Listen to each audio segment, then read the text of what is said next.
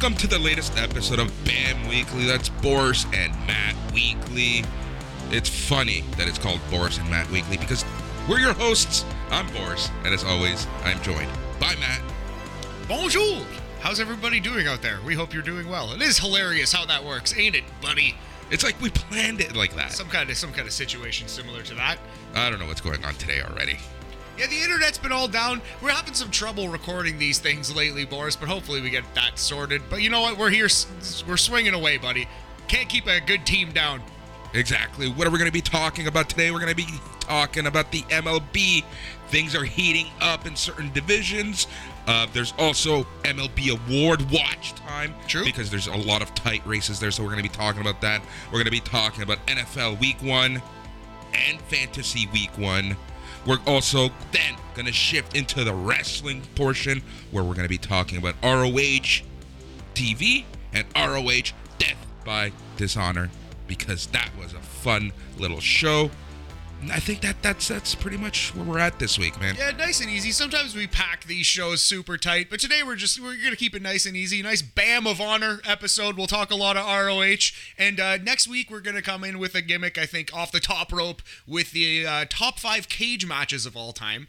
I think that's been the talk ever since the Lucha Bros versus Young Bucks cage match in AEW recently. Anyway, so we're gonna whip that up. That one's in the lab. That'll come at you next week. But for now, buddy, how are you doing? I'm doing pretty good, man. It's been a crazy week, honestly. It's been super hectic. This is honestly the first week that I feel like I've also been able to relax in a long time. Nice, that's good. As you know, I've been home. Yes, nice to see you. Yeah. We are recording this live. You can probably tell from the difference in audio quality, especially on my end. Yeah, it is what it is. But, yeah, no, everything feels pretty good. Everything's going really well. I can't wait for this weekend. Yes, sir. Zero plans for once. Nice, man. Definitely chill out, lounge out. Are you going to be in town in Toronto? Yeah, I think I will be at least one of the days. I need to do some a parental visit. Yes. A grand parental visit at Nice. some point. But outside of that, like really, I have zero plans. Really looking forward to it. Might catch up on some NWA Power. Oh, with all of the R's. That's good. I've sworn off that show for the year, as you know, but more power to you, buddy. You know what? I've been hearing really good things on Slam Wrestling. Bob Kapoor covered it this week. Nice. And it sounded like he liked it. So, you know. Cool. Give it a shot, man. Exactly. Might even watch some. There's the Impact Plus special, Victory Road, I believe it's called, this weekend. Oh, interesting. Is that Christian Cage versus Brian Myers? No, that's Christian Cage versus someone. Not Brian Myers. All right. Versus someone. I don't know. Not Just goes to an show you how up to date we are with the product. Not Impact heads around here. No, unfortunately, we're not. But yeah, so yeah, that's pretty much what I have going on for this weekend. But like I said, yeah, this week I've been working, we've been podcasting, we've been living like it's freaking Amish sometimes without power. I don't know what's going on in our little slice of Toronto. Yeah, brownouts, as they say, and yeah, straight up blackouts for a couple hours. But hey, man, it's it is what it is. It looks like we got some light here, some electricity. I think we're recording. I think things are rolling. So I think so too. Let's. I see the dial moving. I think we can matters. hold it out for 60 to 90 more minutes and then go build a campfire in the backyard. Get some water by the drinking hole. Yep. Actually, I will tell you a little something that I am going to do this weekend. Oh, so, the lady friend is huge into TikTok. Loves her TikTok videos. Okay. Sends me TikTok videos. Do I watch them? That's for me to know and other people to find out. But there are some, the food ones interest me because there seem to be a lot of trends, the food trends. Like, have you heard of this TikTok pasta and stuff like that? Sort of. Like, yeah, I don't have TikTok either, but I do, I am on the internet. I'm fairly online, so I've seen them here and there. Yeah. Anyways, there's one thing that I do want to try. Not this stupid pasta that you bake and throw stuff into it. It is basically you take your cup of noodles. Okay. Like a regular, just that you buy at the corner store, cup of soup. For 30 cents or whatever. Yes. You boil the noodles. Okay. And I'm sure this can work with anything. Of course. But it's the cheap option for stuff. Then in a pan, add some garlic, add some cream or milk. Okay. Add add some cheese, Interesting. add some sriracha. Sriracha, a little cheesy, roux-y, sriracha-y, saucy Yeah. thing. Then you add the noodles. Okay. And then you eat it like this. Interesting. Yeah. I might try that this weekend. That sounds like an exciting weekend. You've got congratulations on all your success. No, I'm just kidding. That's dope though. I can definitely see myself eating that. Are you the type who cracks an egg in a bowl of ramen? Have you seen that move before? Oh, yeah. 1,000% I am. Yeah. I'm that guy. You're that guy. I'm that guy. I've done it before once or twice. I used to when I first moved to Toronto. My buddy was like very kind enough to kind of take me into his home for a couple months when I was in between houses, and they lived in a family that they cracked a lot of eggs into ramen and did some cool weird shit with food. So I ate it there. I don't love it that much. I'm not a huge eggs guy. I like eggs in the morning. I'm a eggs traditionalist. Yeah, you see, I can have eggs. It's like cereal. I can have it at any point of the day. Any point of the day. It's funny that you say that because I love a cereal snack. I really do. But for some reason, eggs, I'm just the anti of that egg commercial. Like, eggs for dinner, they are weird. You are weird for eating them. Are you a ketchup on egg guy? It depends. It depends. If it's like an omelet with a lot of good stuff in it, then no. But like generally like scrambled eggs, yeah. Interesting. Look it up. I'm just completely anti-ketchup. Really? Unless it's a burger. I just don't want ketchup near it. I'll put ketchup on a lot of things. I like ketchup on a hot dog. There, I said it. With other things, not just ketchup. A little mustard, a little relish, a couple onion, ketchup. That's nice. That's a good dog. I change it up with hot dog. Sometimes I might just want, that spicy relish. Ah, interesting. And some sauerkraut or some onions. Another day, I might just want ketchup and a little bit of mustard. Yeah, I'll mix them. What of you? Beef? Question mark? No, but like beef. Yeah.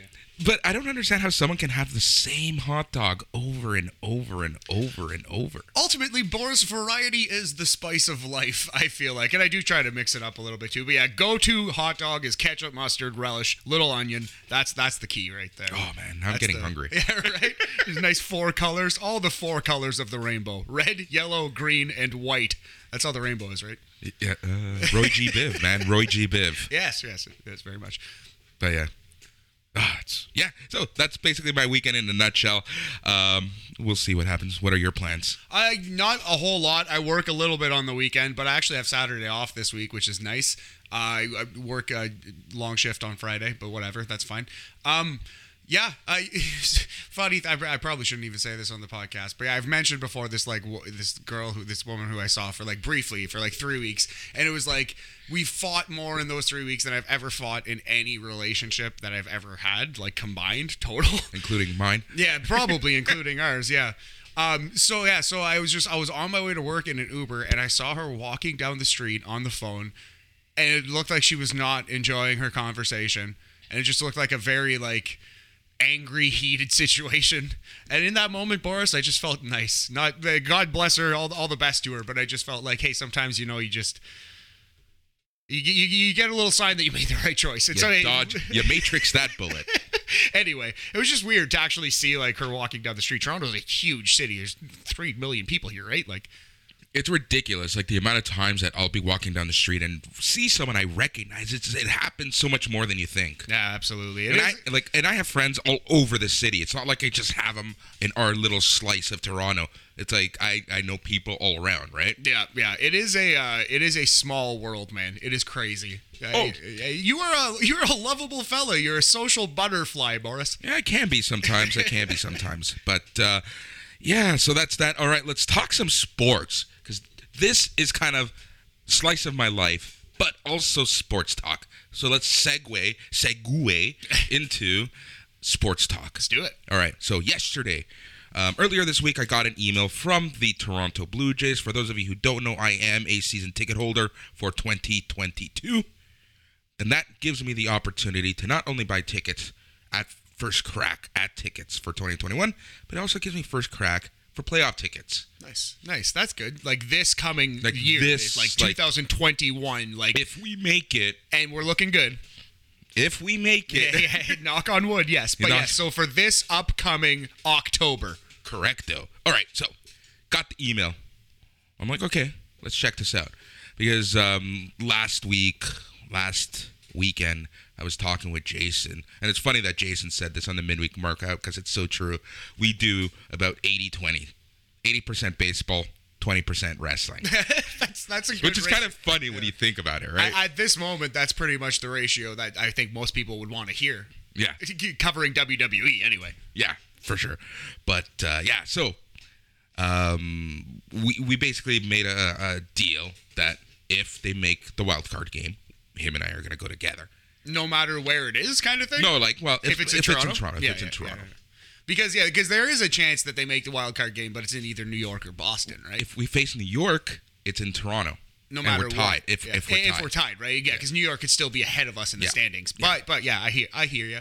And like we said, Toronto is the hottest team. They are currently, if you're a betting man, I'd say probably the favorite to be the first Yeah. wild card, right? Yeah, for right now. At this moment. Yeah, like Thursday at nooner. Exactly. And much can change. There's still lots of baseball left. So much baseball. That's why I love baseball. It's like it's crazy how much things can go back and forth. Anyways, story time. Got the email for this season's post-season tickets, the playoff tickets. Go to like yesterday. They went on sale for us. I'm in a rush because at least they do one nice thing. For the number of seats that you can purchase has to equal the amount of, or could not go on above the amount of tickets you have. So Okay. I have 2 seats. I can buy 1 or 2. Right. That's good. That makes sense. You can't exceed the amount of your actual season Yeah, tickets. which is good. Yeah, it makes a lot of sense, of course. Yeah. You'd be shocked at how many teams don't do this, right? Yeah. And then like I end up with like 1,000 seats somehow. Right, and that's just terrible. But I guess it engages like season ticket purchases pretty seriously. Though, right? That's exactly Yeah, it. All right, so took a look. The cheapest seats. So this is what the Toronto Blue Jays make you do, and I know other teams do this, but I just let's. And the last time I was a season ticket holder, they did series by series. Right. Okay. Now no. Now they're just going game by game. No, you have to buy the entire block For the whole for the postseason. entire postseason. Oh. Assuming even if we Yeah. were in first place, they would still make you buy the wild card game. Really? That's brutal. So they assume the maximum number of Yeah. games humanly possible. So in this case would be the wild card, the 4 games, The division series. Which goes to 3 out of 5, right? Yep, still 3. Yep. So you get the 3 games there. Yep. And then the 4 for the subsequent 2 Yes. ALDS, Yeah. ALCS, Yes. and World finals. Series. So you have to basically they're assuming they're going to win the World Series or at least make Game 7, and you have to pay for every single game. For 16 games. Oh, that's brutal, man. So it's definitely like you got to have a lot of money to be able to, or just like even entertain. So what was the because we're talking like cheapest possible ticket too, right? So like 500 level, top of the dome. Like if you're scared of heights, don't go because you're gonna be uncomfortable. So here's kind the of thing. seats. Because of COVID restrictions, they're not selling the 500 yet. Okay. So they're selling the socially distanced 200s and the somewhat distanced 100s and the no distance 100s. Yes, which are behind home plate. So the cheapest, which is essentially the 200 outfield, Okay. where you can't see the screen or anything like the jumbotron. Yeah. For 1 seat, it is $1,675. But Oof. you can't just buy 1 seat. Exactly. You have to buy 2. And you have to buy 2. Oh, you could because you have 2 tickets. You have to buy that number. Because of the social distance rules. I understand. Okay. So the minimum that Boris would be paying for the playoffs Yes. would be $3,350. And they expect me to put a 25% down payment today. That's just for the one game, right? Did you not say that you have to buy 16 games, or is that for the 16? Oh, no, games? that's for all 16. Okay. It's not crazy. Yeah, but it's pretty dang expensive, man. like yeah. that's $850 today. Yeah. Roughly. Yeah, and that's for like you said, for the cheapest seats that you could possibly get. So, hey, man, but you know what? This is a big city full of hungry sports fans, and I'm sure that someone will pay it. Yeah, I will. Well, there you go. But the thing is, like, that is more expensive than my season seats next year. Crazy. Wow. Just for the chance to maybe, but you will get a refund on some of that, right? So the way that it happens, because you do the down payment, if they don't make the playoffs, you have the way that they've done in the past. Yes. you have an option of getting your money back or it being credited to your account. So it goes off of your next season's tickets. Correct. Okay. That makes sense. At least they're not, I'm sure it's probably illegal to just take that money from you for games that don't exist. But it's just crazy, right? Yeah, absolutely. That is a spicy meatball, man, for sure. Yep. So it's all or nothing, and then obviously they will have single seats. This is to secure your ride through the playoffs. Of course, exactly. And it's kind of like, it's a privilege given to season ticket holders to have early access to it. So I guess it's like a premium service, and it makes sense that it would be expensive. Yeah. But yeah, my lordy, that is a hefty bill. Right? It's crazy. But before we even start talking about the playoffs, we have to take a look at whether the Jays will even make the playoffs. Matt, that AL East is the craziest division. Yes, we were talking about how crazy the NL West is, but it's now more of a was because it's almost inevitable for the Dodgers to make the playoffs. I think the Dodgers have actually clinched already. Maybe yesterday. Yeah, but I know the San Fran Giants did the night before. Yes, and the Padres have fallen off a little bit of a cliff. Yeah, they have. So right now, the AL East is the hottest division in all of baseball. And of course, that's the division that the Jays are in. Yep, 1,000,000%. And yeah, listen to these records. Tampa, 90-56. The Yankees and the Blue Jays, both 82-64. They're 8 games back. Boston has played 2 extra games, but they won and lost one of them. So they're 83-65. Also technically 8 games back. But because they have 2 less games in hand, they are ranked 4th in the division.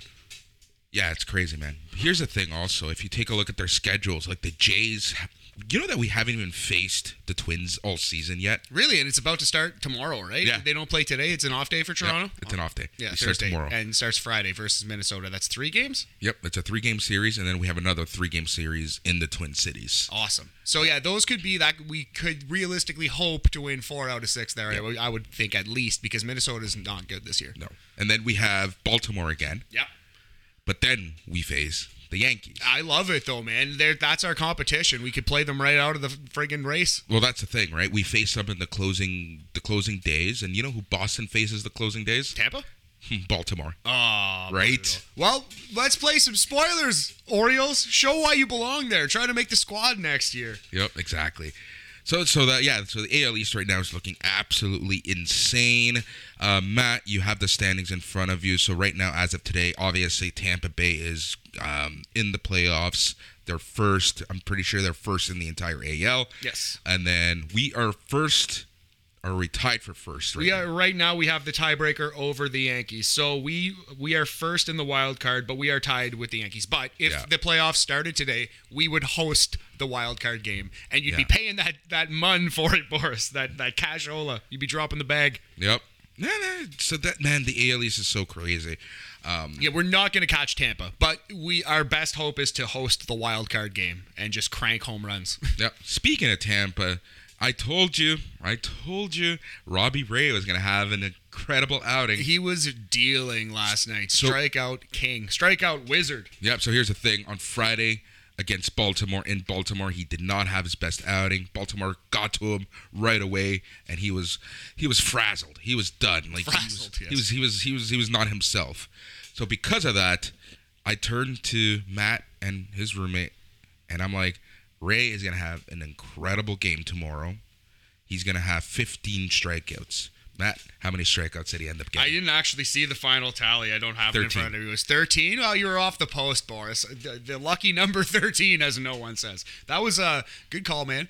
And, I wish we had a couple more Rays, kind of coming out of nowhere to actually, I guess you know what? Manoah, he's up and down. But, man, when he's on, he is awesome to watch. He's tough to hit, that Alek Manoah. He either has an incredible game where he just, his slider is unreal. Yeah. Or they're just dinging him. If you're familiar with the show Bob's Burgers, the skadooch wasn't skadoochin' that night. That happens a lot to Manoah. Yep. But, man, well, he's a young pitcher. That's going to happen, right? He's still, he's a young buck. He's still getting control of his body, basically. He's not Matt or Nick. What are you talking about? No, he's significantly better. But, yes. I always forget that. Yeah. Anyways, it was. Sports talk. Sports talk. Don't dislike the young. So let's let's talk a little bit about the MLB awards, because I think there's a lot to consider, a lot that we have to talk about. We're going to leave the AL MVP for last. Yeah, okay. Because that's going to be a nice conversation, because there's a lot of factors that we have to take into account.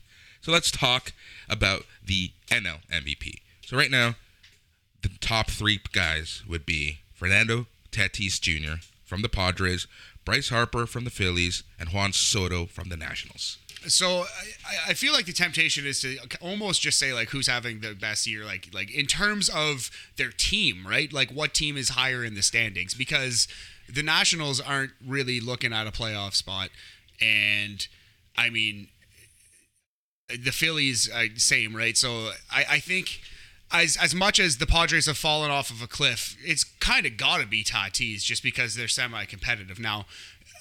Tatis has had some injury issues, but he's playing shortstop. He's playing center field and shortstop this year, and he's done some incredible things. Like he's a 5-tool player. I think it's got to be Tatis at this moment. Yep, I agree with you 100%. You know, there's a lot of things that we have to consider, and this is going to actually factor into our talk with the AL MVP. So we're just going to move on from there.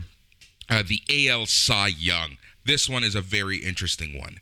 The odds-on favorite right now are Garrett Cole from the Yankees and Robbie Ray from the Blue Jays. And then you have Carlos Rodon, Lance Lynn, Nathan Eovaldi, and then Shohei Ohtani for 6th. It's crazy that Ohtani is so high in the Cy Young voting as well. I don't think Cy Young is going to be... He's not going to win the Cy Young, but the fact that he's even in the top 5 conversation is wild. I think if you look at Rodon's season, he's actually sneaky good. He's probably doesn't quite have the numbers. Yeah. It's a temptation to just say Robbie Ray because of the Toronto factor, man. Like, we're very biased. We watch him pitch so often, but like, look at the K's. Look at like what he's done.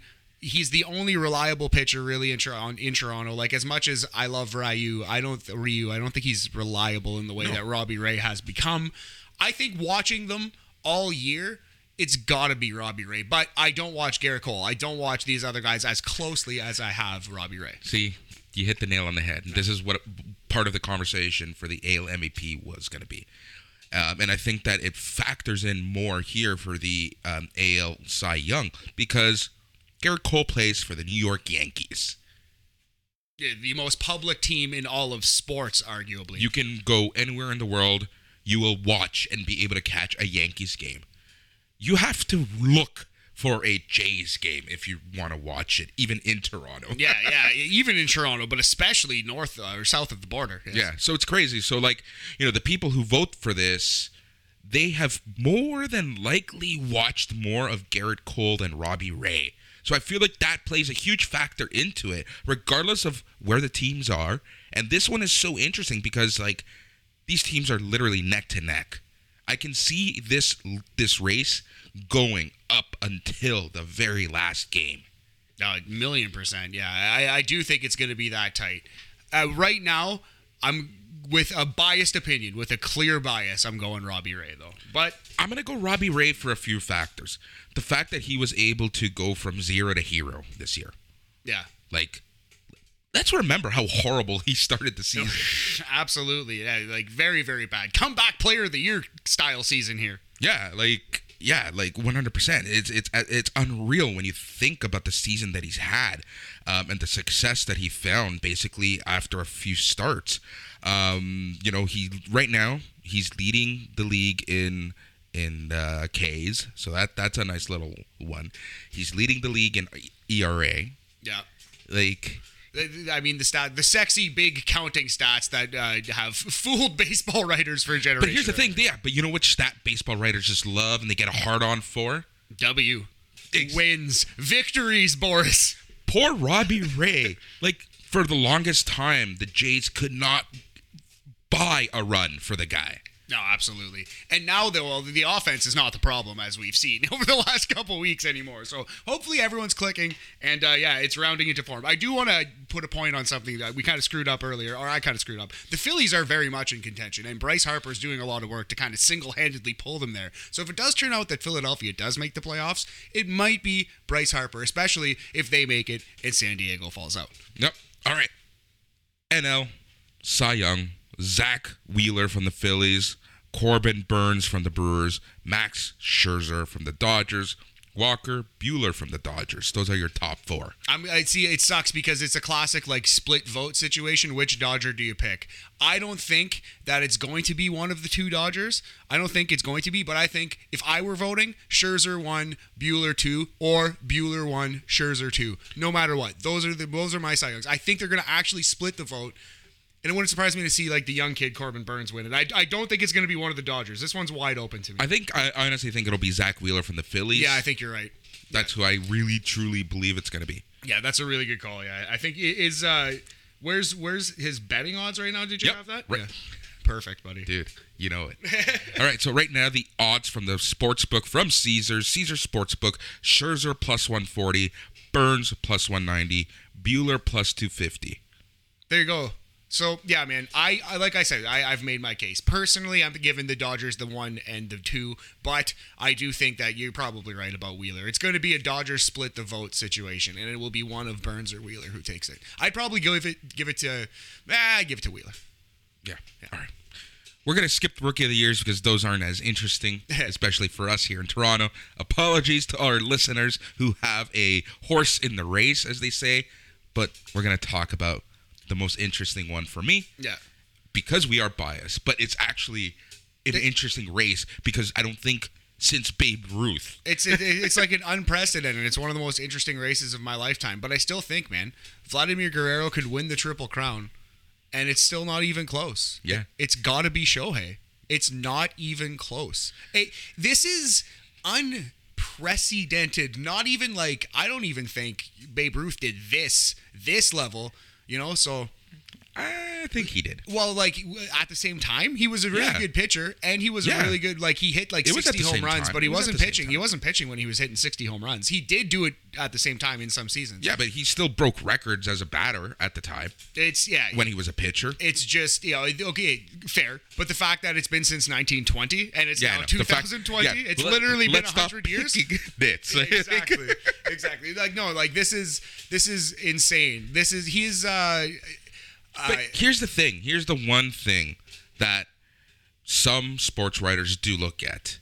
Where are the Angels and where are the Blue Jays? We've been saying that for all of these races. And of course that matters, but this is a different beast entirely. This is something that their grandfathers haven't seen. You know what I mean? This is something that comes around once every 100 years, apparently. Maybe it'll start happening more and more because of Shohei. But, man, this is a special season, and it's more like the fault of the Angels than it is Shohei. You know what I mean? Like, I don't think you can fault... You can't also do that if it's just like the best team award, you know, then that's not really interesting at all. That's not really a debate. There needs to be some kind of nuance here, some kind of... You can't just always give it to the best player on the best team. Like, right. So, you want to hear the betting odds? I would love to. Are you ready for this? I was born ready. I think I kind of know where we're going, but let's see. Ohtani, minus 5,000. Yeah. Vlad Jr., second place, plus 550. It's crazy, man. It's absolute, but it makes total sense. Like, could you honestly...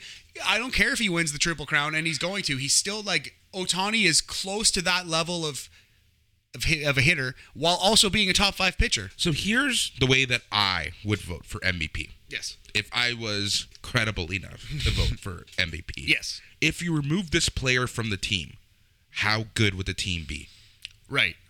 So the Angels would be at the absolute like bottom of the barrel, but they're still like not close to whatever. The Jays, you could argue, would still be hanging in playoff contention because their offense is so dynamic. But obviously, Vlad is the best player, and he is kind of the straw that stirs the drink here. So yeah. So what do you think? Like, what's your consensus on that? What's your analysis on that? Honestly, I think that without Vladdy, there would be so much missing from the Jays. Yeah. Just from not even on the field playing, but just his presence. I feel you. So that's kind of where I am with that. And you know, in my heart, I want Vlad to win, obviously, for many reasons. 1,000,000%. But the reality of this situation, as you said, this is unprecedented. We haven't seen this in 100 years. Yeah, if Ohtani doesn't win. Yeah, if it's precedented, like it's barely precedented. Yes. So yeah, man, minus 5,000 lock. Like he's going to win, Boris. That is a lock. You can take that to the bank if you have $5,000 to spend to make. But I would put some money on Vlad Jr. just cause those odds. Yeah, I guess. Like, well, I mean, like, you don't ever want to hope for an injury, but like stranger things have happened, and I guess. But I think, like, barring catastrophe, Ohtani will and should win. Agreed. All right. So that's some MLB awards. We're gonna be following this until the end of the year, but we're gonna probably not bring this up until late November when the awards come out. Yeah, maybe touch on it again at the actual closing point of the season to give our final picks. You know, and then we pick contest time. Oh, add it to the pick. A separate pick contest can't be the same. But yeah, I'm in for it. All right. So NFL Week 1, Matt. What a week it was. It was very exciting, very fun. Lots of rookies. Miami Dolphins alone atop the AFC East. High five, buddy. We almost saw a dusty finish on Monday Night Football. Hilarious. Well, I think it was almost a classic dusty finish where the bad guy comes off the mat and wins. The bad guy in this case is Baltimore. But I thought that was a very entertaining game too. Lamar Jackson with a little fumbleitis on Monday night. But yeah, man, football, it's in a good place. We're going to see how the season progresses and with COVID and with injury situations with the extra game, but I was very glad to see it back. And I love Buffalo Bills fans, and I'm using fans very loosely right now. Every one of them like that guy Superhuman or Humming or whatever, just jumping through tables. Fuck this shit! Yeah. Man, but no, Buffalo fans right now, they're freaking out. No, the sky is falling. Well, they didn't look good. They didn't look very good at all in that game. But I mean, it's one game. It's a long football season, and it's a shortened preseason too. So it's going to take a couple teams a little longer to warm up. Well, that's exactly it. Like, yeah, we high-fived each other because of the Dolphins, but the Dolphins beat New England. But here's the thing: the Dolphins somehow, even when New England is perfect, the Dolphins can still beat them. Yeah, well, they kind of screwed up down the stretch. The Dolphins got a little bit lucky, I would say. Well, a lot of bit lucky the Dolphins got to squeeze away that win. But hey, man, it is what it is. It's football. It's a game of inches, Boris. But as my lady friend says, that D.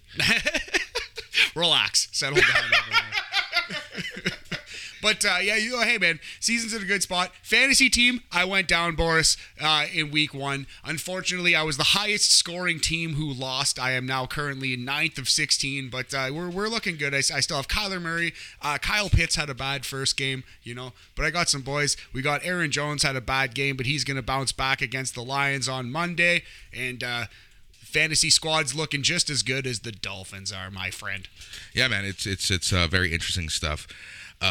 Thursday nighter this week is the Washington football squad against the New York football Giants. Yep. Who you got there? Washington football squad. Gotta be. It's going to be interesting to see though if you need a fantasy defense, if you want to bail on your defense or just want to drop somebody and pick up a streamer. I think the Giants have a chance to get a couple interceptions in this game. As bad as their defense is, they're against a rookie quarterback on a Thursday nighter. So I have a not a rookie, but a Taylor Heineke. Yeah. I have a question for you. Yes, sir. Trevor Lawrence. Yeah. Let's talk some Trevor Lawrence. I think he looked good. Considering the talent around him, I think he looked pretty good. This is the thing. I feel so bad for the kid. Yeah. Like, literally. Listen, Tony and Shaw, you might want to focus a little more on your other teams than your wrestling squad. Yeah. I did a little combobulating, but I picked up Jacksonville's tight end today in my one and only fantasy league, O'Shaughnessy. Oh, yeah? Yeah, he got a lot of targets. Yeah, he did. And, man, I think Jacksonville is going to trail a lot, and Trevor Lawrence is going to pass the football a lot. And there's going to be some guys who have some awesome fantasy seasons in Jacksonville.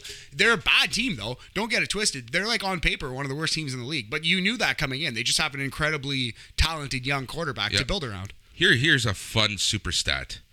This is Trevor Lawrence's first regular season loss in his entire life. Yeah, I saw that. Not in high school football, not in college football has he lost in the regular season. How crazy is that? It's the no fun league, Boris. This is hey man, Jacksonville's bad. This is the worst team comparatively that he's ever been on in his life. He's never been on a team this bad compared to the rest of the teams he's playing. Not close. Yeah, well, at least he can watch some Dynamite if he gets bored. Light the fuse! Fucking boom! All right there, Taz. And one more thing! Tony Khan! Start hooker Sorry, love it. My Taz impression. Fucking love it. All right, let us move on. Ooh, having said that, it's time to move on to wrestling. Yes, I think that's a perfect segue. I might crack a beer for Bam of Honor. All right, beer's cracked, and it's time to talk about a lot of Ring of Honor. So we're gonna shout out to the good people at Ring of Honor. Shout out to the good people at Great Lakes Brewery.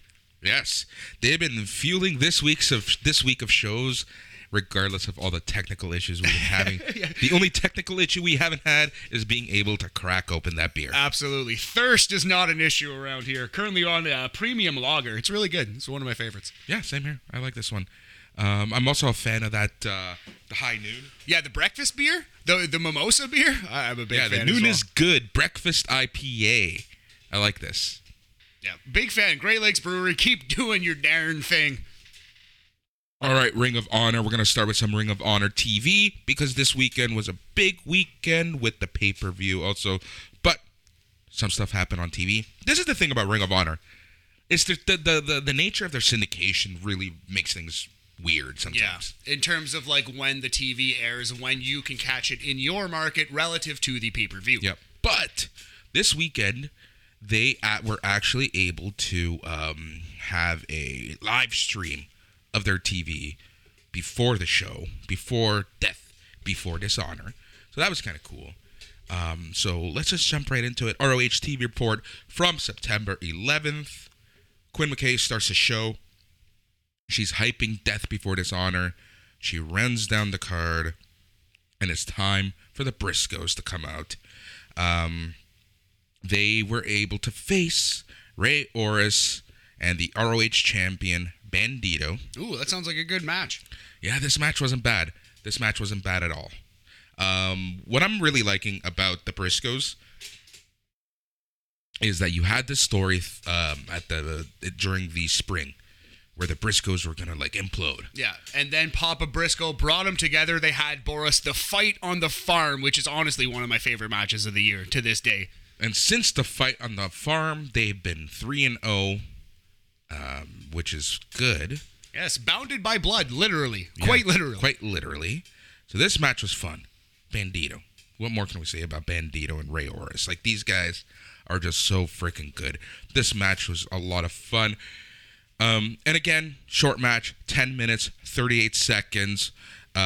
Orris took a Doomsday device from the Briscoes, and the Briscoes won. Nice. I like that they won with the Doomsday device because that was a big part of the pay-per-view match that they would have with the OGK was teasing that Doomsday device. So your eyes, the eye roll, the epic eye roll that I just got from like mentioning OGK. Just mentioning them. Here's the thing. This match, I gotta say, as fun as it was, the way that we review and rate matches, this match was missing a live crowd. Yeah, definitely. And it's such a huge problem with Ring of Honor. It sucks, man. I understand that they're very COVID conscious, and it's good. It's for the best, man. But at the same time, it hurts the product, especially seeing every other wrestling show not quite care about COVID as much as ROH Even does. Impact. Even Impact. Yeah. So, unfortunately, as good as this match was, as fun as this match was, you had your awkward ROH commercial in the middle with LA Knight and Ric Flair trying to sell you cars. Woo! Yep. It only went 10 minutes, but the lack of crowd really hurt it. So because of that, I'm only going to have to give this match a 3 handshakes out of 5. Slightly disappointing considering the combatants, but still, you couldn't say it was a below average. Still an above average wrestling match. I'm with you, Boris. I didn't actually see the show, of course, but I understand. I feel you, home. Yeah, you know where I'm going with this. Yes. All right. Then it was the technical beast, Josh Woods versus Will Ferrara. Is that his real nickname, the technical beast? Yeah. I thought they called him that a couple times on the pay-per-view. That kind of sucks. I kind of don't like that. The technical beast. Technically, you're a beast. Oh, I don't like it at all. That might be your new nickname moving forward. The technical beast? The technical beast. For it, actually. Now I love it. This is the best nickname of all time. So this was a Pure Rules match. They were really hyping up the Death Before Dishonor match with Josh Woods, obviously. This match went 6 minutes, 18 seconds. Josh Woods ended up winning. This was very Mendoza line of a match, unfortunately, so I'm going to have to only give this 2.5 handshakes out of 5. An average match, nothing wrong with it, nothing particularly right with it. Yep. Then we started getting some hype videos for Death Before Dishonor. We got Miranda Alizé and Roxy. They were hyping up the Women's Championship tournament and the tournament finals. The finals took place at the pay-per-view. For the main event, Shane Taylor joined Ian Riccaboni and Caprice Coleman. And the main event was for the ROH World Tag Team Championships, as your champions, Homicide and Chris Dickinson, went up against La Facción Ingobernable, Keenan King, and Dragon Lee. Nice. This match was freaking awesome. ROH has been delivering on their TV main events over the past couple This months. match was awesome. This match went 14 minutes and 8 seconds. Nice. This match was so freaking good. Great tag team. In terms of storytelling, might be very typical. Hot tags, separation from your tag team partner. But everything was just so smooth, was so good. Dragon Lee is just so freaking good. He's up there, in my opinion, with like Penta. Oh, yeah. Phoenix and Rey the best luchadors alive. Yeah, and Santos Escobar. I knew you were going to say that. Andrade, El Idolo. Don't you shake your head at me. How dare you scoff and shake your head in disgust. No, but really, this match was freaking great. And to everyone's surprise, we have new tag team champs. Yeah, a quick title change before the pay-per-view. It feels like they just swapped, it seems. It feels like a match that they kind of maybe wanted to work onto the show, but didn't maybe have enough room for, perhaps. Just put it on TV beforehand. I like it, though. An exciting, unexpected deal here. Yep, so I almost called him Keith Lee. So your new champions, Kenny King and Dragon Lee. Bask in his glory. Bask in their glory. Yeah. Dude, I'm going to have to give this 4. Nice. Handshakes out of 5. I'll definitely check it out, man. Every time you've been recommending these ROH TV main events, I make sure to watch them throughout the week before I delete them off the PVR, and they don't disappoint, buddy. So I'll check this one out too. I may have deleted that. It's fine. I'm sure I'll live. But if it's still on the TV, I'll check it out. Yep. All right, so that was the TV overall okay show. Again, the awkwardness of the syndication is very weird, especially on a pay-per-view weekend, which is kind of why I like when the pay-per-views are on Friday. Yeah.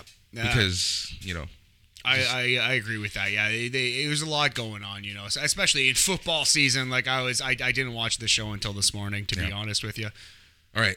Or no, sorry, I didn't watch any Ring of Honor till this morning. I didn't even watch that show previously. So, all right, Death Before Dishonor. Want to jump right into it? Let's go, homie. So live from the 2300 Arena in Philadelphia, Pennsylvania. EC Dub. Exactly, the former ECW Arena.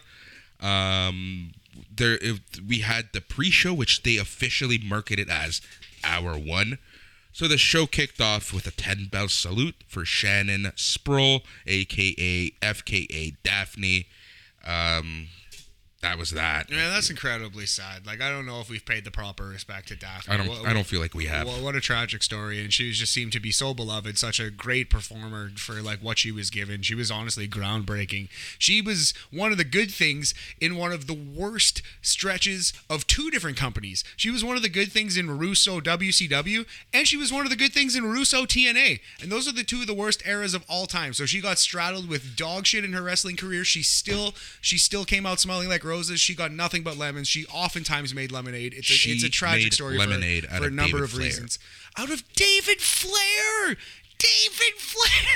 Oh, man. And not that it's only sad because she was a good and talented wrestler. But, like, at this moment... The entire situation. It's so tragic, so terrible. But at this moment, let us appreciate that she was a very, very talented performer. And not only that, but she was just so different at the time. This is like at the height of your bra and panties matches. Yeah, your Barbie doll style, like Sable was WWE Women's Champion. Yeah, and like you know what I mean? So having someone like Daphne was just such a sigh of relief for so many women who wanted to get into the sport, because it, like, her being there kind of showed you don't have to be the Barbie. You don't have to fit the mold. You can be yourself. You can step out of this one very dumb, very archaic cookie cutter, description of what a woman should be, and you can actually be yourself. Yeah. So Terrible situation. Terrible situation. Pour one out for Daphne. Rest in peace. I hope she's in a better place. Yeah. So the hour one had the Honor Rumble for a future shot at the ROH Championship. So Brian Johnson. I heard mixed things about this. You told me it was pretty bad. Don't watch it. I read one review of this show just to see how my opinions stacked up against someone else's, and they actually liked this a lot. They gave it above an average rating. So It was horrible. the Honor Rumble. I want you to watch this just so you can form your own opinion. I might have to. I don't know. There might not be enough time in the day, but maybe. All right, so Brian Johnson he demanded to come out as number one because it's Mecca versus everybody. It's also his hometown. He talks about how he's going to prove everyone that he is the best. Yada yada yada. Brian Milonis was number two.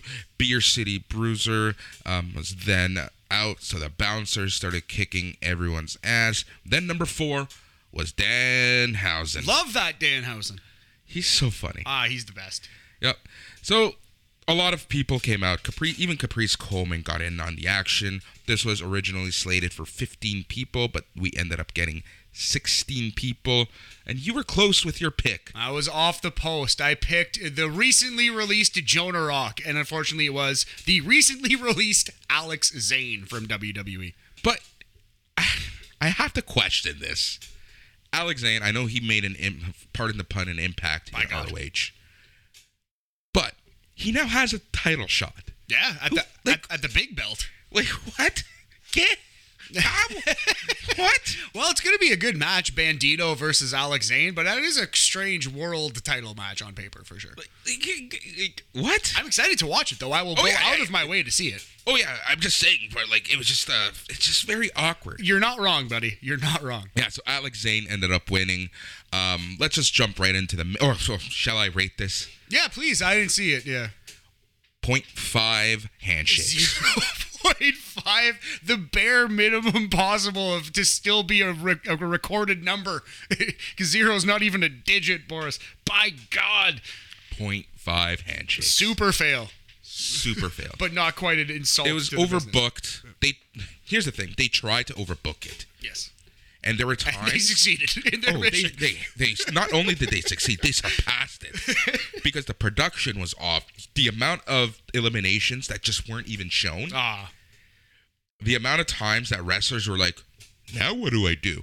Just standing around doing nothing. Your most hated of all spots. There is a fair bit of that in every Battle Royal. But 90% of Battle Royals are pretty bad. Yeah. There's been 2 great ones ever, or 5, and they're all Royal Rumbles. I gotta say that the all-in Battle Royal was actually not the worst. Yeah, there's been a couple. There's been some halfway decent ones. And then Battle Riot usually is a win. The last one actually, it was a little rough. We kind of liked it. There's a lot of good and a lot of bad. Yep. Battle Riots are weird. But yeah, it's a separate list for a separate day, Boris. Yeah. All right, main card. And we got our first match of the main card, which was Dalton Castle versus Eli Ism. All right, let's talk about this. One thing I might start doing is going for these shows, going gold, silver, bronze match of the night. Especially for these random shows that we do. This would be my bronze match of the night. This is my third favorite thing on the show. This actually was very, very rewarding, and I love me some Dalton Castle. Dude, we were talking about this before we started recording. That entrance is so bad. So bad that cheesy. It's brilliant. Even the boys, they look so cheap with their white t-shirts and white underwear and their flip-flops. It just looks... It's perfect. That, but as bad as it is, I eat it up for breakfast, lunch, and dinner. There's the Looney Tunes pro wrestling sketch where the Crusher kills a Gorgeous George parody, and then Bugs Bunny comes in and beats the Crusher or the Terror or whatever his name is. That Gorgeous George parody is Dalton Castle, and it's awesome. It's always been his character. It's so good. His entrance is the start of Austin Powers. It's a bit of fun. How could you not love Dalton Castle? Heel Dalton Castle is honestly the best. He's so much better as a heel. I agree, yeah. I think he's so likable that you can't help but cheer him sometimes, but I do agree. That character is meant to be a bad guy. Yep. And then he was facing his former protege, Eli Ism. Man, this match was a lot of fun. Yeah, and I picked Eli Isom to win in the pick contest. You picked you Dalton. You were correct, as per usual, Boris, Yeah, when we're well. dealing with Ring of Honor, because you watch the TV every week and cover it for Slam. But, man, the thing about this match was, though Dalton won, Eli looked better in defeat. And Yes. it's always good when you can achieve that. Well, what also helped him, so Dak Draper was on commentary. Yes, Doc did a great job. Also, former protege of Dalton Castle. So I love the fact that a few weeks ago on TV, Dalton and Dak kind of like made up, and there was some weird stuff going on there. So Dak knew that Dalton was having some trouble, so he tried to help him. And I love the fact that Dak never actually touched Eli Isom, and I love the fact that commentators made a point to say this. The match is still going on. Dak hasn't made contact with Eli Isom. Yeah, and that was very funny. Yeah, Dak did a good job doing guest commentary and then left the booth, like you said, and And then got kicked in the gonads. pretty dang good. Yep. And then, but this kick in the gonads gave Dalton Castle enough time for a bangarang, which was originally missed, but then he was able to land it, and that was it. So Dalton Castle won this match. You know, you can see that Dalton Castle has a good mind for wrestling. Not only is his entrance so awesome and creative, but all of his matches are laid out so well. He's got like the formula for the perfect opening match on Yes. a pay-per-view. He has a good match that's kind of unique. There's not really a lot in this match that resembles the rest of the card, but it's still like exciting. You still let the other guy get his stuff in. I love these Dalton Castle opening show matches. Like they're a highlight on the Ring of Honor pay-per-views. Yeah, for sure. So how many handshakes would you give this We're match? going to go 3.5, Boris, handshakes out of 5. 70%. It's a B. Couldn't go lower than a B. And like I said, it is my bronze medal favorite match on the show. All right, match number 3 of the night was the NXT Invitational. I love that. I'm stealing that from you.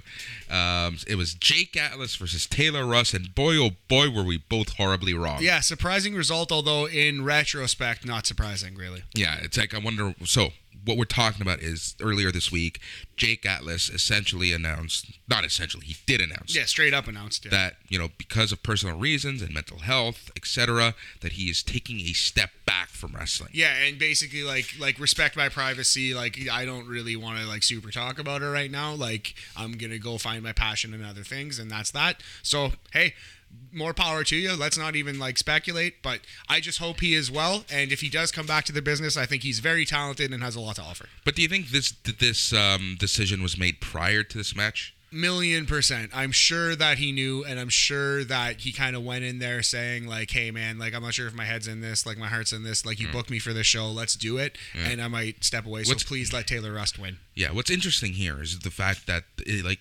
everything was pointing to Jake Atlas. Not to speculate about his mental health, which he just said not to do. But no. But we're kind of saying, yeah. We're just it was just a question of Yeah.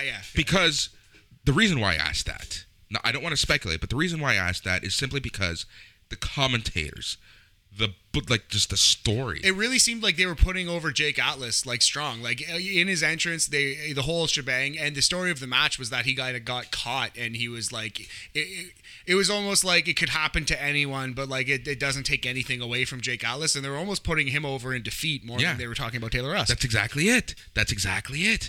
So Taylor Russ eventually won when he put Jake Atlas in a Kimura lock. Yeah, it was like a Rings of Saturn Kimura with like an extra leg octopus thing. It was a really interesting submission. I missed the name for it. Same. He does have a name, but yeah, we'll get that for you because I'm sure Tyler Russ is going to get a little push here. You know what we're going to call it? What? The Rust in Peace.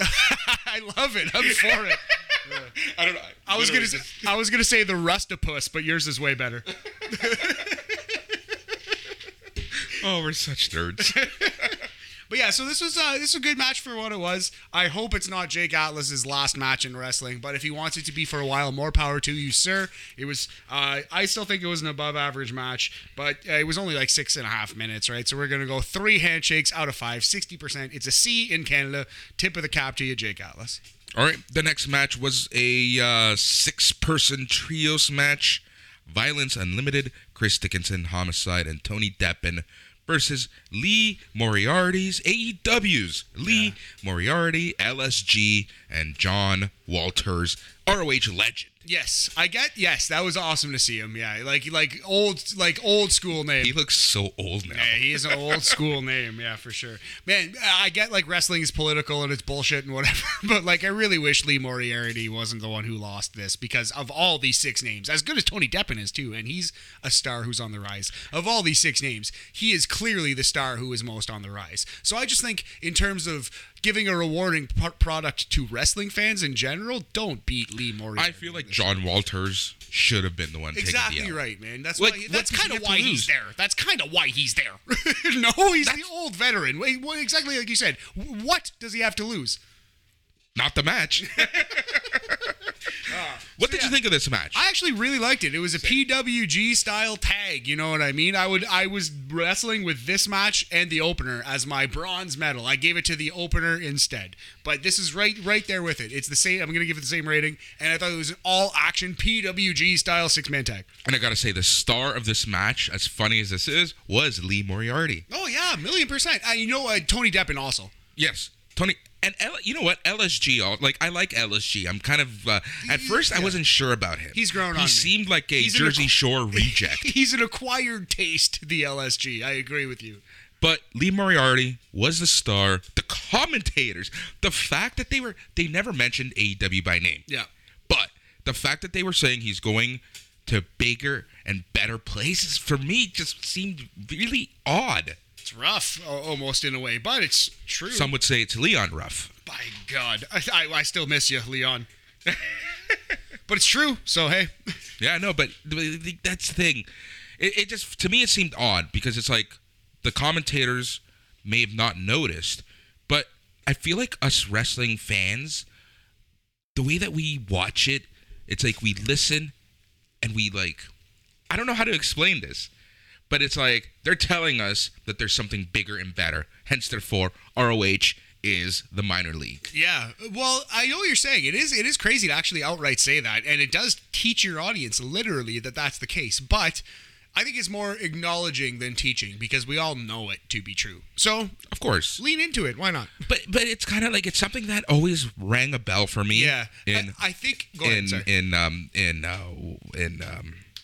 what's that documentary called? Beyond the Mat. Oh, yeah. When they were talking to the Carney. Oh. And he said, don't tell these guys that this is the minor league. Right. You know? Like, for them, this is it. Exactly. They're not all going to see WCW.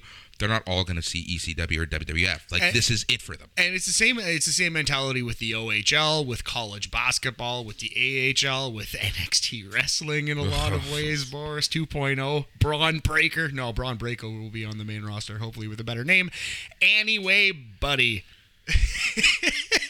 I largely agree with you. I do think the reason why they did it in this specific match is to say, we just beat the guy who got the call up. Like, our guys are so good that they're beating like the people who like are getting interesting. Are I never the even chosen one. I didn't even think of that. That's why that they would do it. Yeah. But at the end of the day, they're not wrong. So yeah, because Chris Dickinson hit the Spicoli driver on Lee Moriarty for the win. Your winners, Violence Unlimited. So I think there was a great match somewhere in here, but it went a little too long, and the ending was just out of nowhere. They did so many amazing, crazy moves, and then it was just a random Death Valley But driver. this is the issue with modern wrestling. This is one of the major issues I have with even AEW. Yeah. You have these amazing matches. Yeah. Amazing kickouts. Yeah. Kick out of everything. And then the win is a roll-up. I 1,000,000% agree with you, and those things hurt the match, like they did here. So, yeah, 1,000,000%. So, it could have been a great match, but there were certain things wrong with it. I'm still going 3.5 handshakes out of 5, 70%. No lower than a B, this one. This was good stuff. All right. But one of my favorite things of the show happened after this match. Qu'est-ce que c'est? Jay Lethal. Let's talk about this. This was not one of my favorite things on the show. It wasn't? No. I love this. Eh. I like it when someone just talks from the heart. It was an extremely passionate promo. He was speaking from It was the heart. out of place. It was just a little long, and it was just he said frickin' like 16 to 20 times. It was just like it kind of became like self-parody at the end, unfortunately. I feel like but like it was from the heart, man, you know what I mean? And if you were there in that moment, I'm sure it was an incredible promo, but watching it days later and hearing him go, oh frickin' no, the frickin' no, it was just like, it's kind of become a little cheesy in my opinion. Okay, no, I somewhat don't respect that, but I respect. No, I'm joking. I respect that opinion. I liked it just because, to me, when people speak from the heart, especially when so much stuff is happening in the wrestling world, like this is, it's funny. Back in 2016, 2017, a lot of people were calling that like the high time of wrestling. Yeah, dude. Nothing compared to what we have today. No, yeah, it's so funny. It's so true. But like, man, that just goes to show how appreciative we should be of these things, right? And like, yeah, you know what, maybe I'm being a little unfair to this Jay Lethal promo because he did come out and he did, speak his mind from the heart. That's always appreciated. It was real. It was still real to him, damn it, in this promo. I don't even think so. Essentially, after the match, the losing team of Lee Moriarty, LSG, and John Walters, they're arguing with one another. And then you can tell that they were a little taken back when the Foundation came out. Yeah, I feel like they had no idea this was going to happen. They may not have. They might have been trying to get a genuine reaction because, like we said, Jay Lethal was shooting. He was shooting out there, brother. From the hip. Back out! So, all right. So, Jay Lethal also comes out. He takes the mic, and he says that it's been a really long time since he didn't have a match at an ROH pay-per-view, which is very true, and it did feel weird. But it just goes to show you, like, in my opinion, ROH is moving. I don't want to say moving on, but yeah, that's too harsh. But I know exactly what you're saying. They're stepping into the future, and they have to eventually. Time is Father Time undefeated, but So he says that watching so many talented wrestlers on the card excites him. Lethal said Eli Ism excites him. He said the women's division excites him. Lethal then shook the hands of LSG, and he called Walters a living legend. Lethal looked at Moriarty and he said he wishes him the best, but he really wished that he could stay back. That was nice. Yep. He then gave a passionate speech about the Pure Division. He starts name dropping wrestlers like Samoa Joe, AJ Styles, and others. He said the world of pro wrestling is going to be pretty damn good, but it's time for pure wrestling to prevail. He reminds people that the Pure Division isn't new. It's been here since day one, and regardless of what company you're in, the Pure Division is thriving in Ring of Honor. Yeah, like describing the promo almost to me felt better than the actual watching. It did go a little long, and it was just the word frickin' became distracting to me. Yeah. I'm sorry.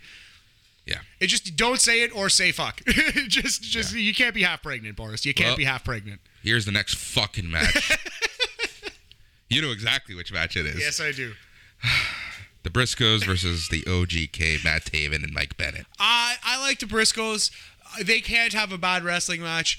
I thought these two wrestlers here, your boys OGK, did well on this night, but they're just like, they are what they are, man. Like it's Mike Bennett and Matt Taven. But they've almost become a caricature of the Kingdom.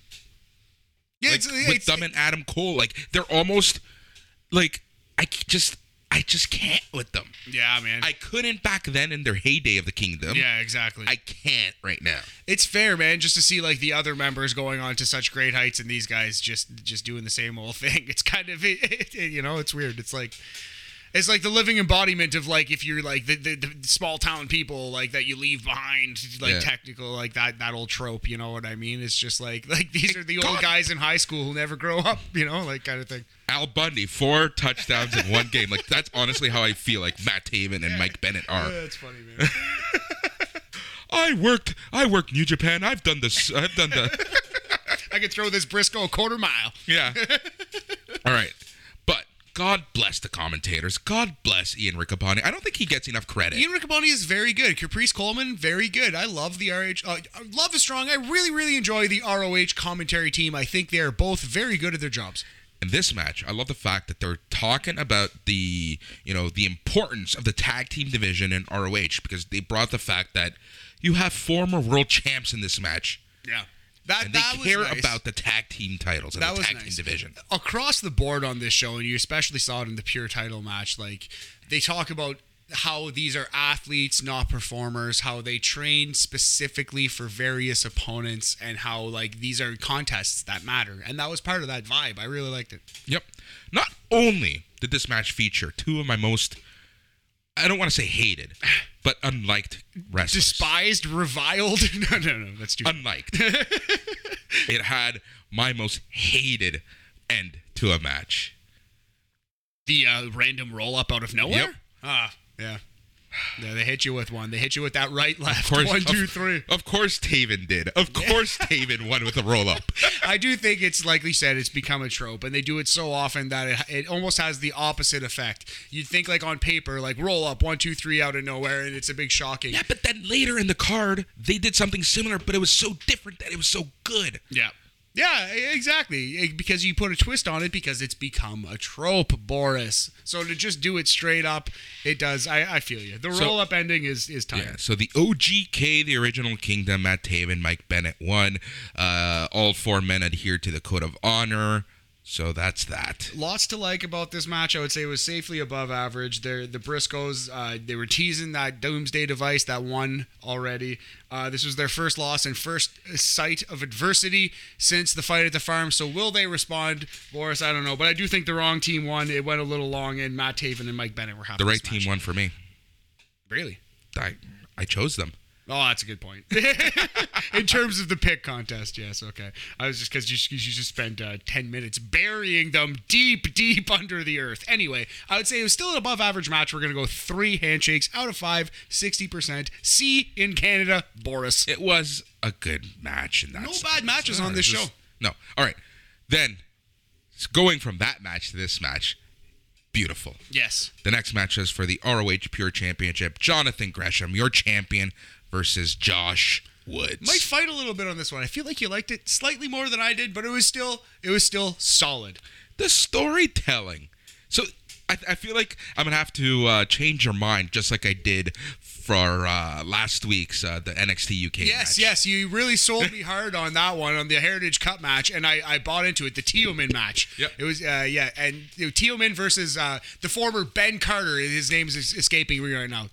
It's not Saxon Huxley, it's the other one. It's going to bug. Nathan Fraser. That's it. That's his name. That's his name. The former Ben Carter. Anyway, Boris, please sell me on this one, because I didn't think this was a great match. You didn't? I didn't. Oh, shit. Okay. So, they start the story by explaining how good friends these two are. Okay. So, as friends, they know each other really well. They can read each other like a book. They know each other like the back of their hand. Yes. All right. Jump into the match. It was a lot of back and forth. Yes, this match maybe was a little too 50-50. That's kind of the story, like you said. That's kind of they're telling the story of their friends. They're almost equals, right? So yeah, on the first 2 rope breaks of this match were both of them fighting to the corner, like just to the rope. So I thought that was interesting. I haven't really seen that before. That's the thing. Exactly. They're fighting to the ropes because they know each other so well. They know that this is the only way that they're not going to submit. That this is the only way the match is going to continue. So it was like in a waist lock spot almost. Like they were just fighting for control. Exactly. And what I loved about it was the fact that because both men were struggling in the corner, the referee took charge and he charged both of them with a rope break. Yeah. And that didn't only happen once. It did happen twice in this match. And I thought that was pretty interesting. It happened all 3 times. Oh, all 3 rope breaks. All 3 rope breaks. There you go. There you go. Yeah. So that's okay. So that's the first one. The second one, they started doing the slaps, doing the punches and whatnot. So they got to the corner, and they wouldn't let go of the corner. So again, the referee had to step in and say, "Listen, mofos, you're gonna listen to me, or that's it." Right. Rope break. Yes. For both men. So yes, I think 1 was on the ground and 2 were standing. That's why. Anyway, you're completely right. All 3 rope breaks were them and a pretzel getting to the ropes together. Yeah. All right. Then they're rolling around on the mat. Now we're into the technical wrestling portion of the match. They're rolling around. Both men are struggling. Both of their shoulders are down. They both attempt an inside cradle, and it's a 50-50 inside cradle. Referee counts at 3. The match is a draw. The fans are unhappy. Commentators are unhappy. More importantly, both Jonathan Gresham and Josh Woods are unhappy. Yeah. So that's kind of a thing that bugged me a little bit. I get that theoretically, like, both guys can be pinned. Like, in that situation, it would be a draw. But you just so rarely see that. You just never see that actually called and done. That's why I liked it. What were we just complaining about? We just complaining about the inside cradle, the roll-up win. Yeah.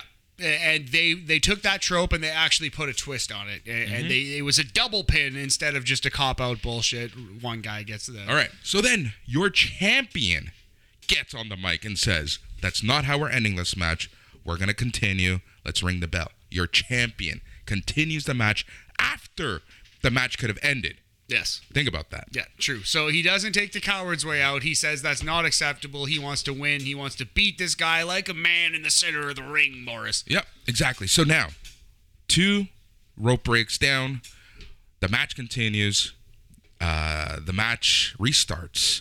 They're trading blows. They're trading punches. They're both attempting a leg lock, both near the ropes. And they're both touching the ropes, grabbing the ropes. Referee, again, has to take control. Comes in and says, nope, rope break. So all rope breaks are done for both the men. Right. And we were kind of both right about the rope break thing. I think the first 2 were standing. This one was on the ground, and it did add a little twist, and it was after the restart. I did like this. It's very competitive. It's a 50-50 match the whole way. Yep. So then the match restarts, and Jonathan Gresham has full control of the match, and he delivers some absolutely devastating offense to Woods. That one elbow to the back of the head looks like the Karrion Kross. It's a very tight, gross elbow to the back of the head. Yeah, like I thought that was it. Yeah, but it could have been a legit KO. Yeah, but no, Woods gets up. Then we see Woods take control finally. He puts Gresham in a tombstone position, but he tosses him behind him, and Gresham took one of the nastiest looking bumps. Yeah. So so this was a upside down belly to belly suplex. It started in a tombstone position, and then rather than dropping him down on his head, he threw him backwards over his head for a belly to belly suplex like thing from a tombstone. The tombstone plex, let's call it. Yep. Yeah, I like that name. All right, so then Woods covers him as Gresham is literally fading. And we have a new ROH Pure Champion in Josh Woods. So I you know what? I like the 50-50 story the whole way through. Here's my favorite part of this match. What's that? It was the champion who wanted the restart, and he ends up losing. His hubris, it cost him in the end. But I love the fact that he invented a new killer move and actually won with it. Mm-hmm. I don't know if it's a thing you can do all the time, but you can do it to a much smaller man like Gresham is. But that's a crazy, disgusting bump to take. I feel like Josh Woods could do this to other people, but like you just said, who can take it? Exactly, like a very, very dangerous, crazy bump. You saw Gresham, and no fault of his own. You saw him like grab his neck and block his head on the way up for that bump. And obviously, he should have but yeah. So I think you might have sold me to bump this up a little bit, man. Like I think it was actually probably a great match, though. I will say I think the idea on paper, like the way you spelled it out, was slightly better than it was in execution. Yeah, you know what I mean? Like I do think it was a little clunky, perhaps it was, but this was, I did watch it. They went 20 minutes and they went 20 minutes and 1 second. 20 minutes and 1 second. There you go. So I do think, this hit a pretty good height, and I would call it a great match, a worthy way of ending Jonathan Gresham's. And like I said, I love the fact. So there's 2 things that made Gresham still look like a superstar: the fact that he continued the match after the fact that he didn't have to, and the fact that he had Woods. But Woods just the contender that wouldn't give up. Exactly. Yeah, man, it's a good bit of storytelling. So you know what? Let's go as high as 4 handshakes out of 5. A-, 80% in Canada. Good job, fellas. All right, there you go. Then it was time for the ROH World 6-Man Tag Team Championship as Shane Taylor Promotions, Shane Taylor, Moses and Khan went up against La Facción Ingobernable, Dragon Lee, Kenny King, La Bestia del Ring. 2 things I want to bring up before we start talking about this match. So, Bandito is gone for a while, knee injury. That's why he was replaced by his dad, La Bestia del Ring. Yes. Not Bandito. Oh, no, Rush. Yes. Rush, sorry. Yes. Rush. Yes. Yes. Very good, yeah. Brother of. Yes. Yes. But yeah. And then also, Dragon Lee could have been triple champ. Yeah, that would have been... I was kind of halfway expecting it. Same. 3 belts on Dragon Lee. Yep. He would have been like the new Ultimo Dragon. Yeah, actually, I wasn't halfway expecting it. I was full on expecting it. I was too, actually. The fact that they were talking about it, like, and really hyping it up, right? All right, so before... Interesting start to this one. Did not see it coming at all. No. So during the introductions, Shane Taylor Promotions is coming out, and that's when Kenny King grabs a chair and just lays out Shane Taylor. You know what's funny? I shouldn't say I didn't expect it, because watching him, like, come down to the ring... I didn't expect it at all, but then, like, it took Shane Taylor a long time to actually get in the ring. He was walking around and walking around and walking around all slowly, and I was like, oh, they're going to do something's happening here. Yeah. Like, why hasn't he just gone into the ring yet? Like, it kind of got your spidey senses a tingling there, Boris. Yep. So Shane Taylor is laid out. He can't continue. O'Shea Edwards steps up. He takes his spot in the match, and then the match started. Oh, man. I thought this would be a perfect explanation for why the 6-man titles changed hands here. Yes, that's exactly where I was going with this. A little bit of a swerve on us. Yeah, but... Still very good match. They swerved the swerve. They swerved the swerve. They put the hat on top of the hat, but, you know, sometimes you got to wear 2 hats, I guess. This actually kind of worked. So this was like your typical trios match, for lack of a better word. Somehow, La Bestia del Ring can still do a suicide dive. Yeah, man, it's impressive. That is an old-ass man.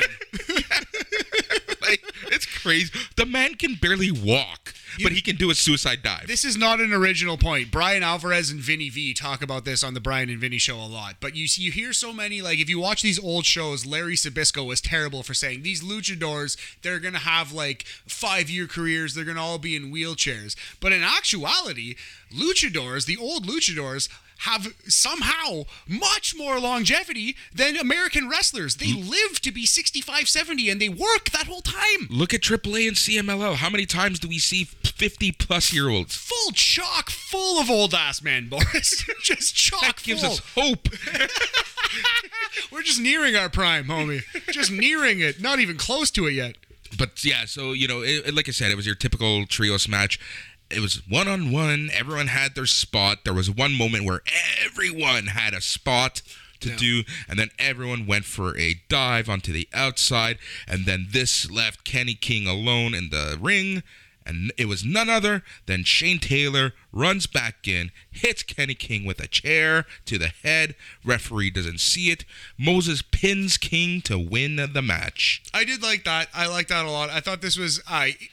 near the same level to the previous 6-man tag, but like a different side of the coin. Like, it wasn't necessarily the same PWG style, like go, move. It was more of a bit of a storyline, bit slower, but there were still crazy high spots because it's a wrestling match in 2021. So I really enjoyed this match for what it was. I thought it was a more complete package than the previous match, which was probably the previous 6-man tag, which is probably the more spectacular match. Yeah. But overall, they're kind of on the same level. Here's the thing, though. Shane Taylor Promotions.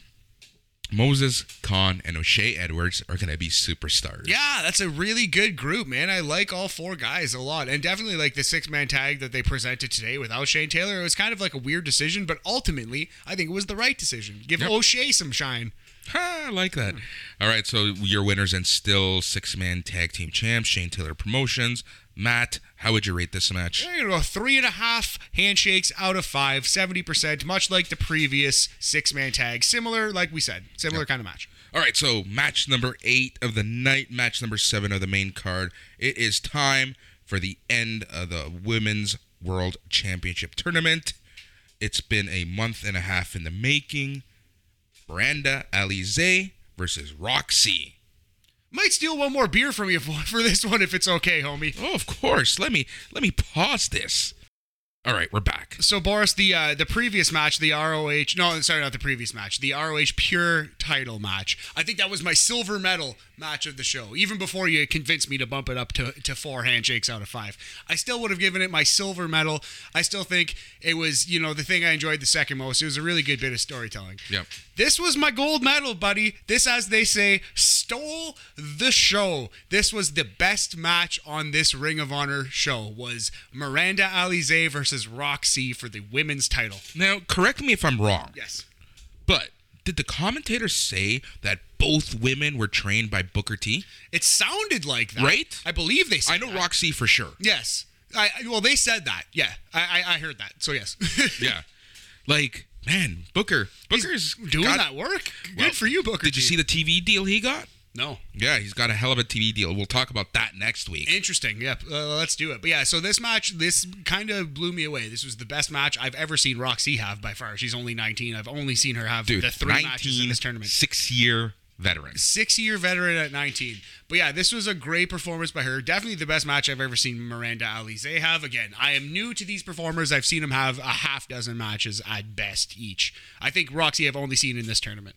So, but yeah, it was a great match. It went, what did it go, like 15-16? Yep, something like that. Yeah, and it was a very worthy final of this tournament. This belt is kicked off properly in the right way. It felt like a star-making performance. We got a great little feel-good moment at the end of this match. The strikes were on point. Everything was good. There was Miranda Alizé was being like the heel, the cocky, mouthy heel, which is literally one of my favorite. She took a bite. Yeah, at a crime. Oh man, I love a cocky, mouthy heel, Boris. Yeah, that honestly, that's why I love the Allure. Yeah, like feel you. They might not be the best wrestlers, but their character work is just so good that you kind of just like forget the other stuff, right? Yeah, absolutely. But yeah, I thought this match stole the show, man. 100%, I agree with you. Miranda Alizé, as you said, was the heel of the match, and I feel like the entire story was, I'm facing this rookie. Yeah, I got this. Exactly. And then you can see the frustration start. Yeah, she took her lightly coming in, but with every second that passed in this match, she was like, she realized more and more that Roxy is actually as advertised. She is a prodigy. She is a stud. She could be a long-term star in this business. And the right woman won, and they had to do this if they were properly telling the story. I'm so glad that they actually did this and didn't cop out on it. And I love the fact that the commentators, yet again, planting some seeds, and they said, Chelsea Green is watching this match closely. Yeah, absolutely. And we saw Maria come down, hand the title to young Roxy when she won. Yep, so Roxy hit the code red for the win. Maria Kanellis walks in, gives her the belt, and she's crying, and I just love this. It's just something so humble. Yeah, about when the family walked in. Her parents come into the ring. Mom gives a big hug. Dad gives a big hug. Mom is much taller than Roxy. Yeah. Where she was wearing serious heels, though. That was pretty great. But I thought this was a very nice moment for the young lady winning the title in front of her family. And man, this was a great match. I didn't watch the main event. I have to be honest. But this was my gold medal thing on the show. This was the best thing I saw on Ring of Honor, Death Before Dishonor 28. 4 handshakes out of 5, and it's going to contend for the bottom of my match of the year list. Honestly, right? I agree. This was the match of the night for me. I'm glad to hear that. Yeah, it was such a... You know what it was also? It was the feel-good moment. Such a feel-good moment. Such just a genuine, nice moment, man. So good. Yeah, like I said, great match. Definitely, I would say go out of your way to see it. Roxy, she is a champ. She's a superstar. You know what? So, I'm telling you to wrap it up, but I want to end it with one last point. ROH commentators for a month and a half have been calling Roxy the Connor McDavid. The LeBron James. The LeBron James. The Rookie of the Year. Whatever you want to call it. Of the division. And she actually won. They were right. They weren't lying to us. Is it just me? Do we watch? I don't even watch a lot of WWE, but I feel like WWE has scarred me so much that when you hype someone up for so long, they're gonna lose. Expect them to lose. Exactly. Yeah, we are. It's an abusive relationship, the WWE fandom, man. But yeah, I think you're right. I think we're kind of conditioned to I was very worried that Roxy was gonna lose and she was gonna have to build up this moment. But no, she's just a star. She's just the best already, and the other women have to raise up to her level. You know? She's the prodigy. She is the prodigy. That's the way it goes. All right, main event time, 4-way elimination match for the ROH World Championship. Bandito, your champion, versus Brody King, Matt's favorite, versus EC3, versus Demonic Flamita. You know what's funny? I didn't know it was an elimination match. I would have actually watched it. We were running low on time. I watched the show this morning, like I said, and I was just like, well, how good's the main event? Was it a great match? And obviously, Boris, you did not think so. You said, perhaps I didn't need to watch it. Let's just record. So that's what happened. I thought it was a fine match. I'm sure it was very good. Look at those 4 names. It's not going to be bad. No, it's not going to be bad, but it's not going to be Roxy versus Miranda Alizé good. Right. You know? So here's the thing. They did some cool stuff. I will say this. Mm-hmm. Maybe you should have watched this. I don't know. You know what? I would have actually. That's what I was going to say. Had I known it was elimination, I actually probably would have watched the whole thing. Right. Because maybe I'll go back and watch it. But who knows? You should just honestly go back and watch it. All right. It is worth your time to watch it. Very good. I can talk about it. I'll rate it. So here's the thing that happened. So there's a lot of stories going on between the 4 guys. EC3 and Demonic Flamita have had a back and forth.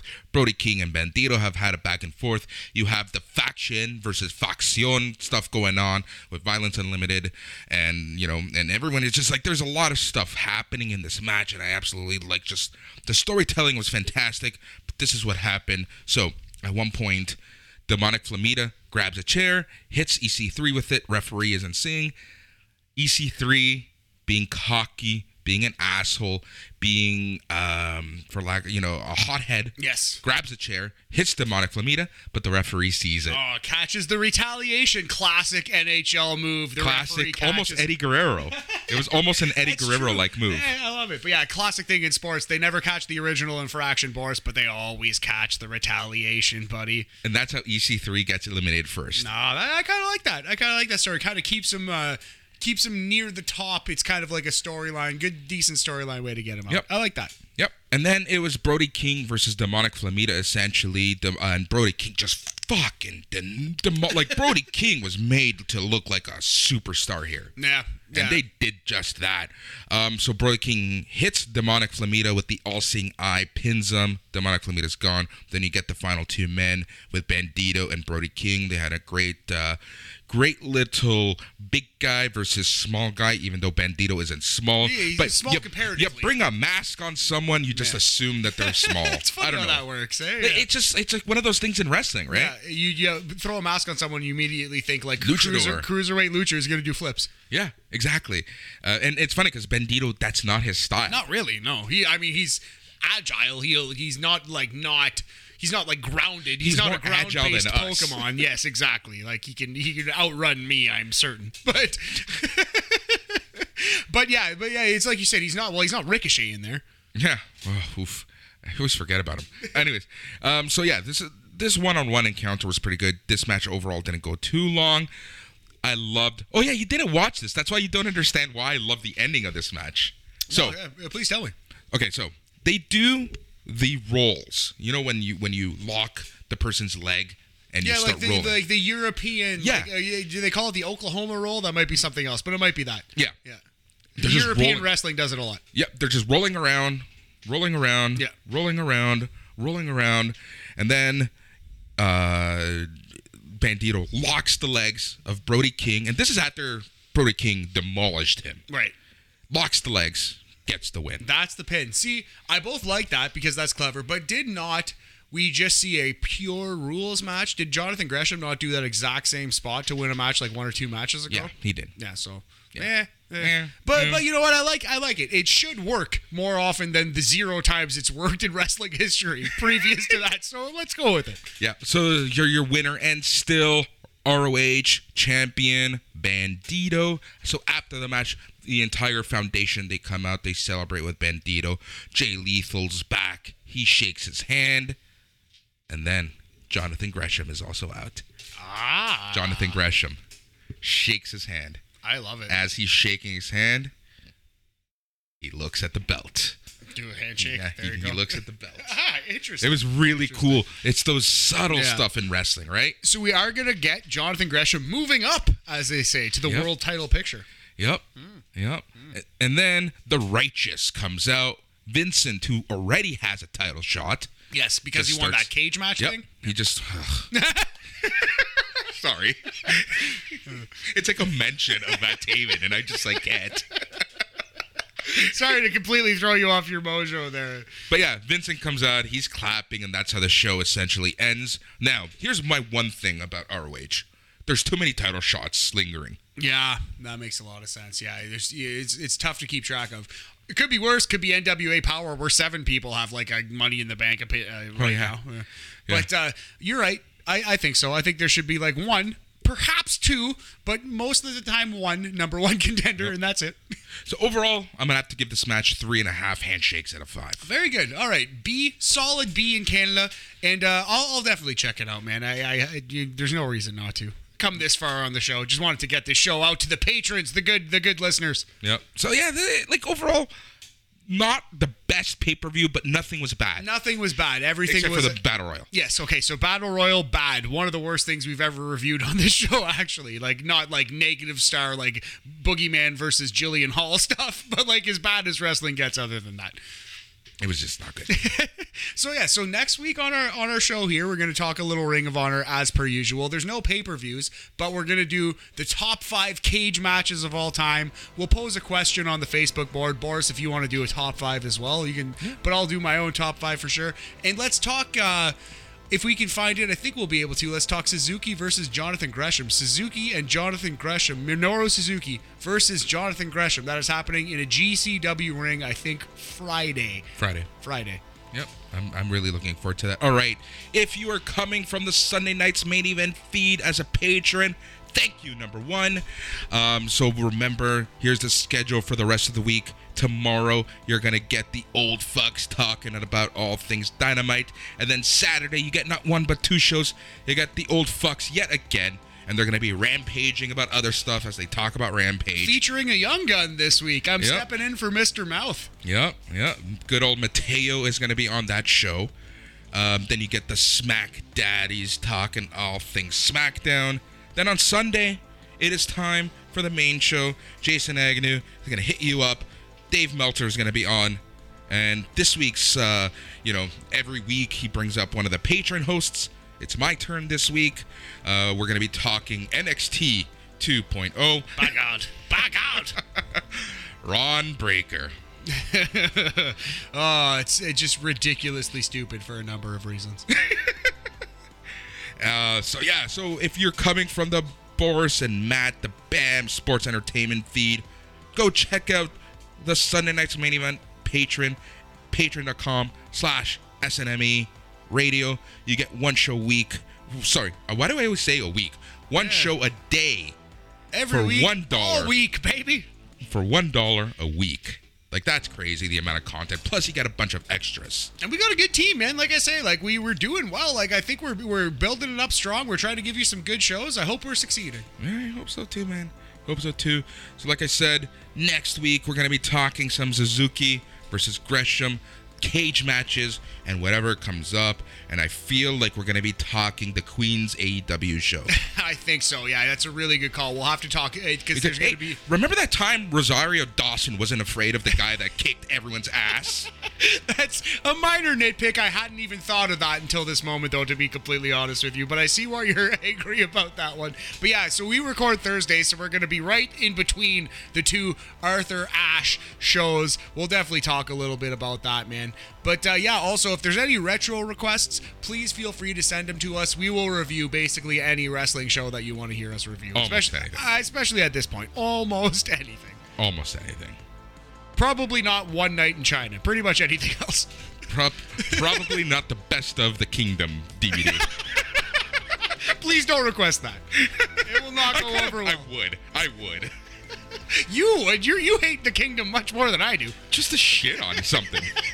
Anyways, he's Matt. I'm Boris. This is BAM Weekly. Good night. Yeah.